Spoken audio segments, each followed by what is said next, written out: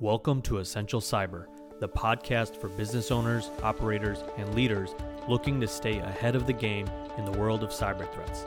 My name is Sagar Pandya, and I'll be your host for this journey into the ever-evolving world of cybersecurity. As a business owner and leader, you know that cybersecurity is more important than ever before. With the increasing reliance on technology and internet in today's business world, it's essential to have a strong understanding of the risks and vulnerabilities faced by your business and the steps you can take to protect yourself. In this podcast, we'll explore the latest trends and developments in cybersecurity and provide practical advice and tips for protecting your organizations from cyber threats. So join us on this journey to better understand and protect your business from the ever-present digital threats. We are here to help build confidence and resilience in today's organizations to continue the fight against cyber threats. What up, world? Sagar here. Welcome to Essential Cyber. In today's episode, we'll be discussing cybersecurity best practices for remote workers and how to ensure the security of your organization while your users are working remotely. As you all know, remote work can bring a number of benefits to organizations, but it also introduces some potential security risks. For example, employees may be using their own devices or working on unsecured networks, which can potentially expose you to cyber threats. This is especially true if you are unable to see the inside of your employees' home networks and the threats that may be waiting for a connection to be established to your business or your organization. So it's important to be aware of these risks and take steps to mitigate them in order to ensure the security of data, especially in 2023 and beyond, where remote work has become part of business strategy for many organizations around the world. So what can you do to secure your business or organization? Let's talk about it. First and foremost, using something called Secure Access, Secure Edge, or SASE. Encourage your employees to use this when accessing your organization's network remotely to help you secure your data and protect the internet connection and information flow. Now, you may be asking yourself, Sagar, what the heck is SASE? SASE, again, stands for Secure Access, Secure Edge, and I'll do a specific episode on that later in the future, but it's essentially a replacement, in my opinion, of VPN. Traditionally, when you set up VPN, you're setting up a connection for your remote worker to dial in or connect into your office network so that folders and applications can be accessed.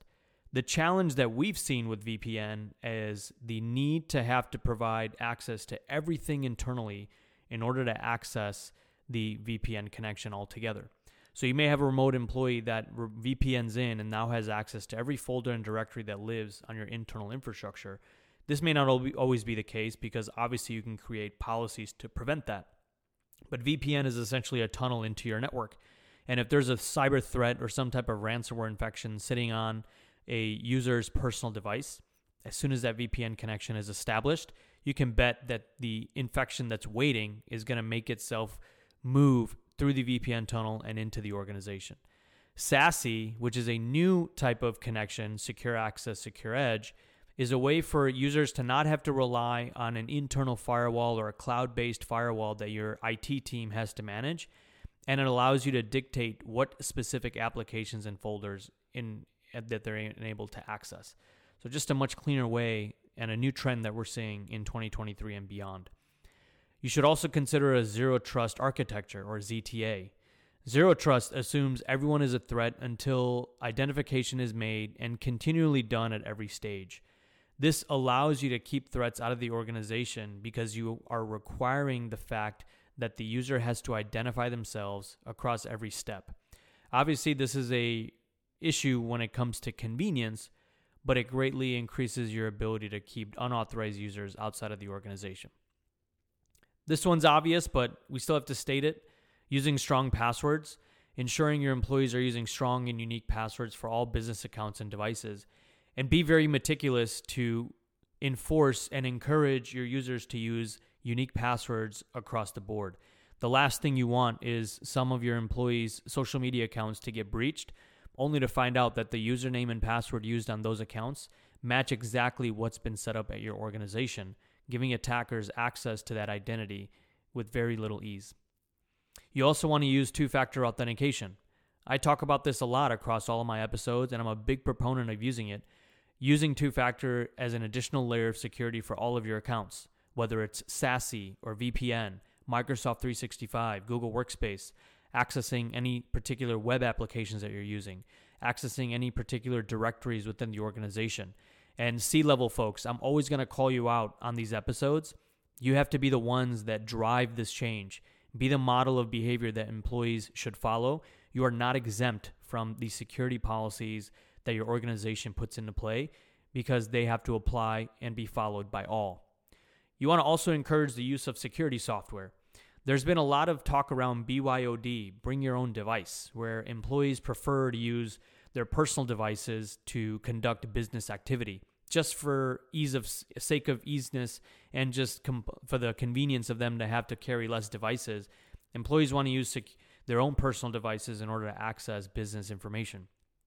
Each organization is different, and it really depends on what type of BYOD policy you implement.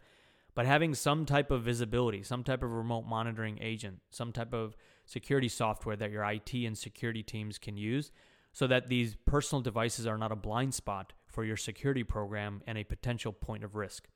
You also want to encourage the use of security software.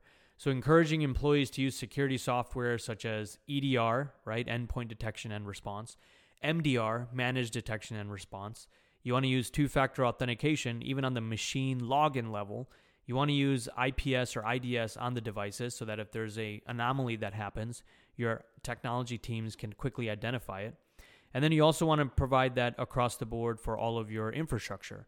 So the more cohesive level of security software deployment you have, the better your IT and security teams will be able to react in the face of an incident. And then finally, for remote working, always be educating your employees on best practices.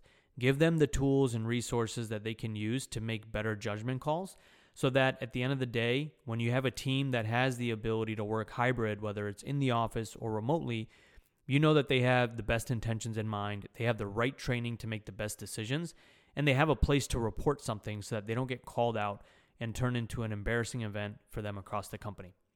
In addition to implementing the security measures, there's also a few things you can do to help manage remote work and ensure security of your organization.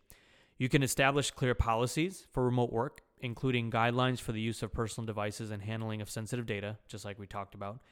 You should be conducting regular security audits through your systems and processes so that you know you're secure and compliant.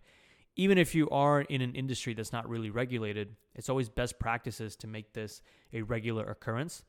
And then, again, I talked about the ongoing training with users, giving them the tools and resources so that they understand the culture of shared responsibility you're trying to create within your organization. And finally, the C-level folks, you have to be the model of change. Drive this from the top down. Encourage your employees to think about cyber habits and cyber hygiene. Continue having these conversations. Continue sending the same message. Repeat it over and over again so that people understand that this team sport of cybersecurity is going to be everyone's responsibility. In conclusion, remote work can present some potential security risks, but by taking the appropriate steps to secure your business and managing remote work, you can help to ensure the security of your organization. Once again, thanks for tuning in to Essential Cyber. Join us next time for more insight into the world of cybersecurity for businesses. I'm your host, Sagar Pandya, and as always, stay safe out there.